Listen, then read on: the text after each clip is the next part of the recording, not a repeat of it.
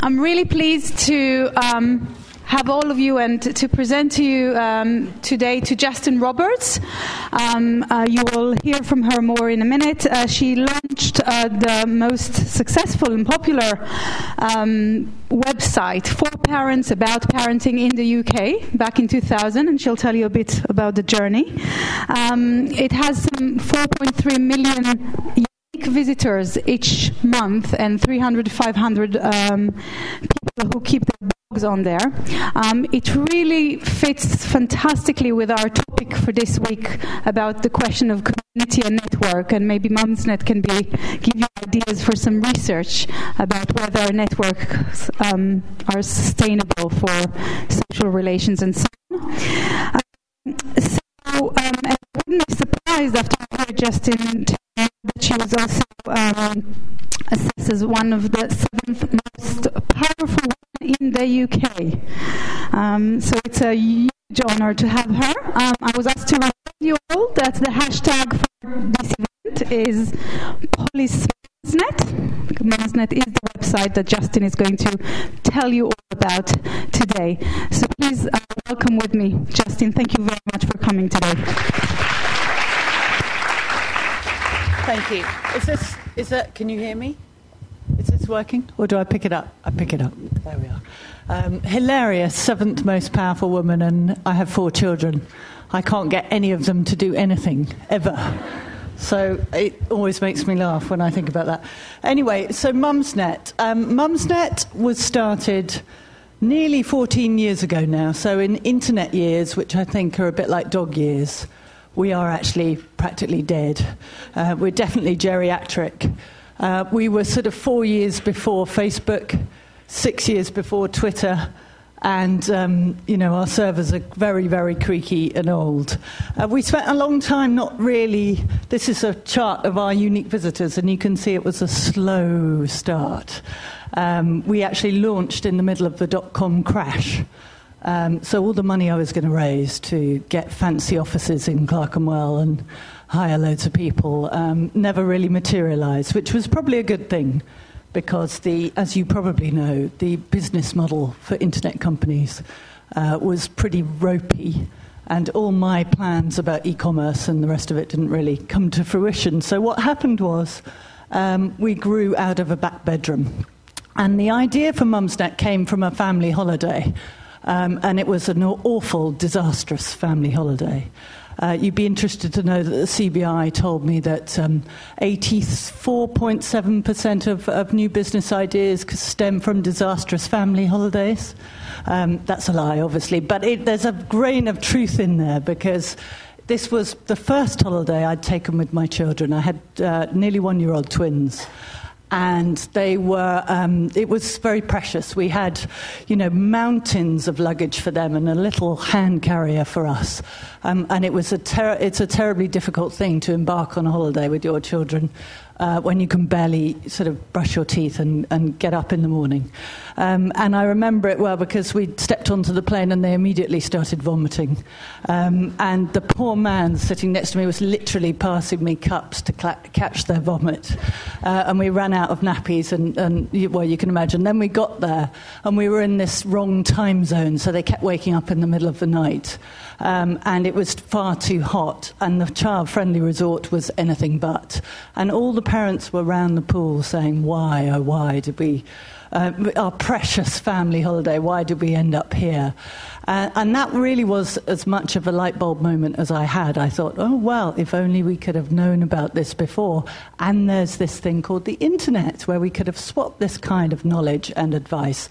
And so I came home and uniquely was in a position to actually go through with an idea. Everyone had an idea at that time. You couldn't walk down the street with someone regaling you with their internet idea. But I was in a unique position because I'd given up work, because I had kids, I was on maternity leave. So I thought, well, I'll give it a go. And I roped in a friend who who was techie, who could build it in his spare time. He worked for a bank, but he built it in the evening. And we chucked in a forum which cost $50. The software for a forum, $50. We thought, oh, well, I thought I was going to be Which for parents. Do you know Which, the brand where you compare stuff? We were going to compare holidays and all sorts of other things. But we'll have a forum too. And so we had a forum. And it soon turned out that little by little, with no money, this thing spread by word of mouth. Mumsnet has never spent a penny on marketing. I don't believe in marketing. I did actually. I bought a £100 ad in Time Out Kids once, and we didn't get one response from it that I could see. So that was the last penny I ever spent on marketing. But it was word of mouth, really, that spread the word. Anyway, we grew. And when Americans see this chart, do we have any Americans in the audience? Well, so Silicon Valley Americans look at this chart, and they always say to me, oh, my God, you're going exponential. Which I really hope I am going exponential. Once I looked up and found out what that meant, I was very pleased about that. So just here are our vital statistics. So Mumsnet is basically a forum-based website. It's a community where mothers swap advice about anything and everything. It starts off about the kids, but it rarely stays that way. We have over 50 million page views a month. We actually have now 5 million uniques a month. 30,000 posts a day to our active forums. And it's quite sticky. People hang around when they come.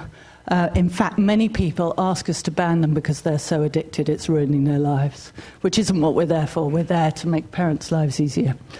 And we just did, this is the parenting marketplace in the UK, and we're happily the biggest. And our audience are spread really mostly throughout the UK. We have about 10% overseas. They're mostly expats, I think. Missing discussion about EastEnders and things like that. And they are mostly working in part-time or full-time employment. And as I say, they are in their prime, 25 to 45. So you guys haven't even reached your prime, some of you. I sadly am on the way out of my prime. I did actually say in their prime to a Sainsbury's board member the other day who looked at me and said, I'm 46. We didn't get that business. And this is, we ask our users why they use Mumsnet. And broadly speaking, it's for advice and information, which is what you'd expect. Some people come along and have a good debate. One of the options we didn't give here was for a laugh, really. And actually, when our users came back at us about the survey, they said you should have put something in here about humour and comedy. And we'll catch a bit more of that later. But that, believe it or not, mothers are quite funny. This is hard to believe. No one believes this in the media in this country. Another reason why it's valued, I think, for women is that it is dominated by women. I don't know if you saw, but there was something called the Twitter 100 published the other day, which is the 100 most influential people on Twitter, and 83 of them were men, 17 were women. And there's this whole discussion about whether women really can, whether they happily engage online and whether they have influence and whether they are afraid of speaking online. Well, not on Mumsnet. On Mumsnet, they're very happily engaging and happily putting their opinion across. And I think there is something valuable about a female space. My own view that Twitter is slightly show-offy space, but Mumsnet is anonymous. So it's not so much showing off and shouting, it's more really getting to the nitty-gritty about things. So you've got essentially a large, smart, they are quite smart Mumsnetters, 75% have a degree or equivalent. And the result is that large audience can be quite influential. And if Mumsnetters really like something, a product or a politician or a TV programme, then word about that can spread quite fast. This is a fun example. This is something called baby bottom butter. I hope none of you have had to encounter it yet. It's quite sticky. But if you are in need and you're feeling you've lost your moisturiser and your face is quite dry, chances are if you're a mother, you probably might slap some of this on your face, which is what a Mumsnetter did. And she reported miracle results. So this £2.49 tub of bottom butter was being touted as the miracle solution for all your wrinkles and skin worries. And Waitrose sold out up and down the country. Tubs were going on eBay for £15. The Daily Mail loved it. I think they wrote about it 3 times, about the miracle bottom butter, and it was very powerful. And finally, Waitrose, after about a year, even managed to send me a tub, and I tried it. I thought it was awful stuff, but there you go. But equally, if Mumsnetters don't like something, they will also spread the word. So this is an interesting ad campaign. It was actually put on by the Outdoor Advertising Association, and they decided to make a provocative campaign that would get people talking. And it certainly did get people talking. I think, imagine dropping your screaming 2-year-old at nursery to head off to work, and you're confronted with this sign, career women make bad mothers. No one ever talks about career men. Have you noticed that? And it caused a lot of outrage on Mumsnet, and the Mumsnet users collectively organised. They found out who the ad agency who made that ad was. They wrote to every single one of their clients and complained. They contacted the ASA, which is the Advertising Standards Authority here. And within 48 hours, those ads had been replaced with alternative ones that said sexist ads are bad for business. So we'll count that as a small victory. So not surprisingly, an influential, big online community. Before you know it, the politicians are quite interested in you. And we had a visit. We had David Cameron was the first to come, actually, just after he'd been elected leader of the Conservative Party. He'd been on paternity leave. And he called us up and said, "Can I come and do a web chat with your users?" And he sort of set the trail, opened the door. He was a trailblazer. And subsequently, all the leaders have come many times. So much so, actually, that the last election, general election in this country, was dubbed the Mumsnet election by a very influential political writer in the Times, and then all the other media subsequently. We had 12 senior ministers, including all 3 leaders, Gordon Brown twice, come on in the 3 months before the election to do web chats on Mumsnet. They were very keen to harness the Mumsnet vote. Of course, there is no such thing as the Mumsnet vote, because Mumsnet is a collection of 4.5 million individuals, and they certainly wouldn't vote the same way. But anyway, the politicians seemed to think it was important. And that sort of virtuous circle of perceived influence becoming real influence, becoming perceived influence, kind of has gone round and round ever since. So you rarely do you hear the Mumsnet quoted without the words influential next to it. And we thought, because of that, it was probably remiss of us not to get involved in a few issues that our users cared about. And so Mumsnet sort of campaigns begun. It wasn't the initial aim of our site. We didn't set up the site thinking, we're going to go and make the world a better place. Well, I suppose we did. We thought we were going to make it easier for parents, but we didn't think we'd get involved in causes. But what happens is our users really bring to the fore causes that are important to them. And if there are a majority of people who agree with that, and they want us to campaign on it, then we do. We go out there and campaign on those issues. And the fact is we have access to the senior politicians in this country. The other day, a senior advisor to a very senior politician rang me up and said, "Give me some policies, Justine. What do you want to see?" So it's that level of, I think this female vote thing in this country is very crucial. It's viewed as a floating vote. It's a bit like Clinton's soccer mums, I think. If you can win the soccer mums, you can win the election. So we have a certain amount of influence amongst those senior politicians, and we feel we ought to use it. So we've campaigned on issues like premature sexualisation of girls, miscarriage care, and rights around respite care for people who have disabled children.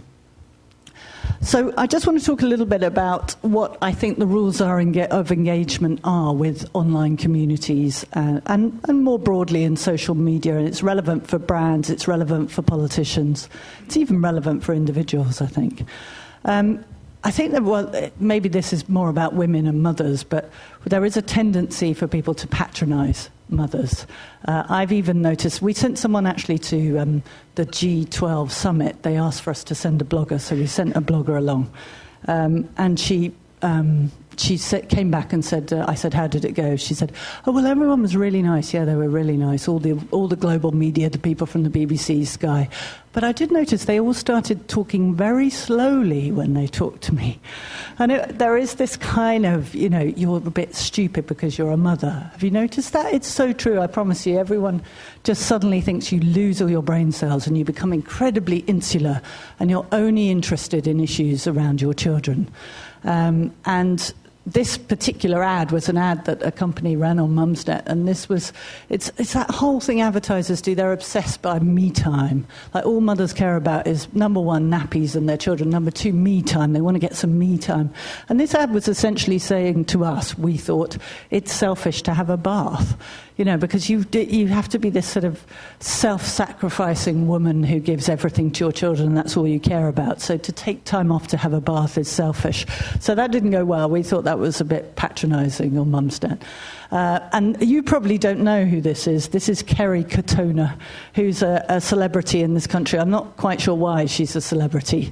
She's one of those celebrities who's really just a celebrity, and that's why she's famous. And that just using celebrities feels so last century. It just, these are women who are consulting each other for peer-to-peer advice. They've kind of given up on being told what to do by people, least of all by celebrities who are famous for being famous. So I think the age of celebrity may be over. Actually, the age of the wrong type of celebrity of over. This is just an example of an ad campaign that went really, really badly wrong. This used to happen a lot in the old days on the internet. So brands wanted to sort of get involved in discussions on the internet, and they'd hire these people called brand ambassadors, and they'd send them out into the internet world. These worlds they couldn't really understand and were a bit scared of, where people were talking to each other online. And these people would pretend to be regular users.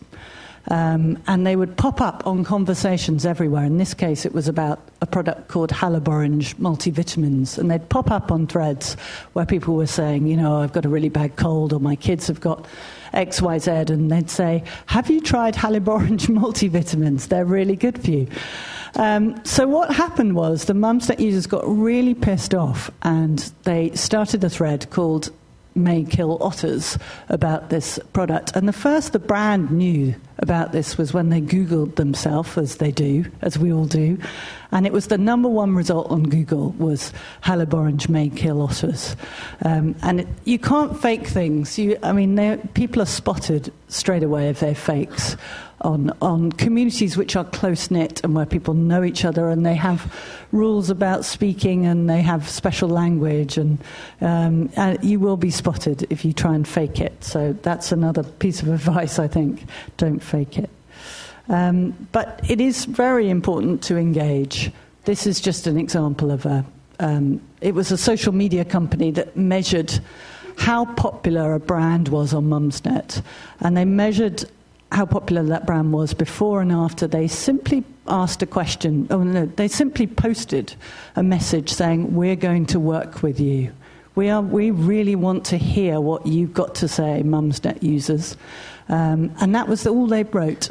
And their popularity went, as measured by these people who do these things, from 68% popularity to 95% popularity, just because they said, we want to hear what you've got to say. So it's just a measure of really that listening and engaging is the key thing.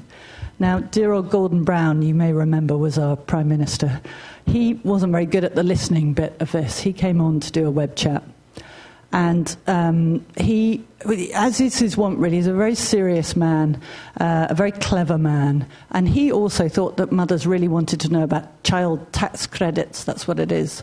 And he didn't really care about what questions he was being asked. He was determined to talk about child tax credits and all the other things he thought everyone ought to be interested in or should be because they're mothers. And as a result of that, the Mumsnet audience got a bit pissed off again. You notice a theme here, don't you? And they asked him 12 times, 12 separate occasions, what's your favourite biscuit? What's your favourite biscuit? And got no answer. And this became known as Biscuitgate.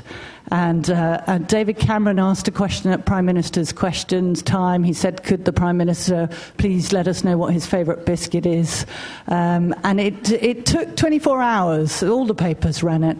It took about 24 hours before Gordon Brown released the news of his favourite biscuit, which was indeed a chocolate chip cookie, in case you were wondering. And I think most people thought this was used by particularly the Tory press against Gordon Brown as an example of someone who was dithering or Machiavellian and needed to go and find out the polling on biscuits before he would tell us what his favourite biscuit was. But in fact, what it was someone who simply wasn't engaging. And in this online world of ours, you have to listen and talk and have a conversation. You can't just broadcast. So he got he got a bad press, but not for the thing he was bad at, as it happened.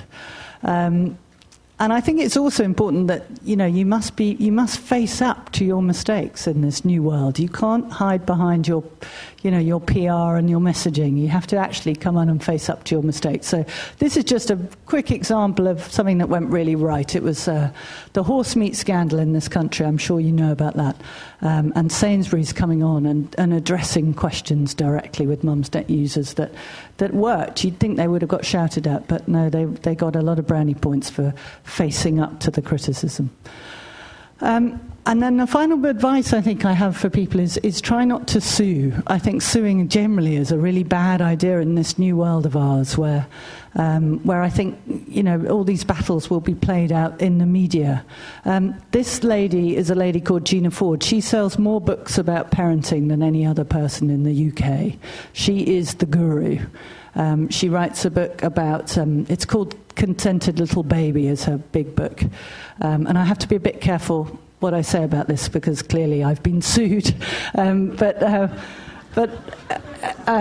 let me just say that her advice, some people love it. She's quite a polarizing figure.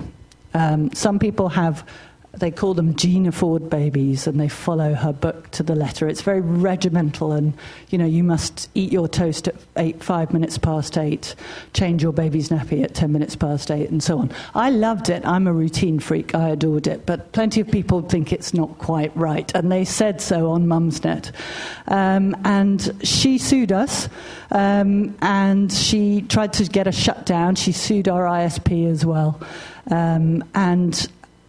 well, it didn't really end that well for her. I mean, it wasn't that pleasant for us, but generally I think it was viewed as a kind of mistake because if you're suing your target audience, it's never a great idea. So you have to face up to that criticism. She'd been a Mumsnetter. She should have come on and faced up and said, stop calling me. In one case, people were calling her, she sued us because people called her a fart-faced, roly fluff poo. Go figure. Okay, and then I just want to tell you about something that you may have come across. I don't know. This is just an illustration of, I'm sure you guys all know about this, but things going viral, which took us by surprise last week. And it's an example of how innocent conversations on the web can spread. So a question was asked on Mumsnet. It was a slightly odd question, but it was really about sort of your personal hygiene, your personal routine, post-coital sex routine, I would call it. And someone said, does any of your partners, do they have a little beaker beside the bed where they wash themselves off after sex? And that was the question, do you dunk? And lo and behold, something was born called Penis Beaker. This was the post, actually. This was her post. I love the fact that she considered changing her anonymous name for this, because she's not really called Sarah Crew. I'll just let you digest that particular message. So what happened was there were about 500 replies to that. No one said yes. Everyone said no in a different way, and it was very funny. And it kind of caught a light. We posted about it on Facebook, as you would. She'd said that the beaker was green. This is why we keep having these green beakers. Lots of people saw it on Facebook. But more importantly, BuzzFeed posted about it.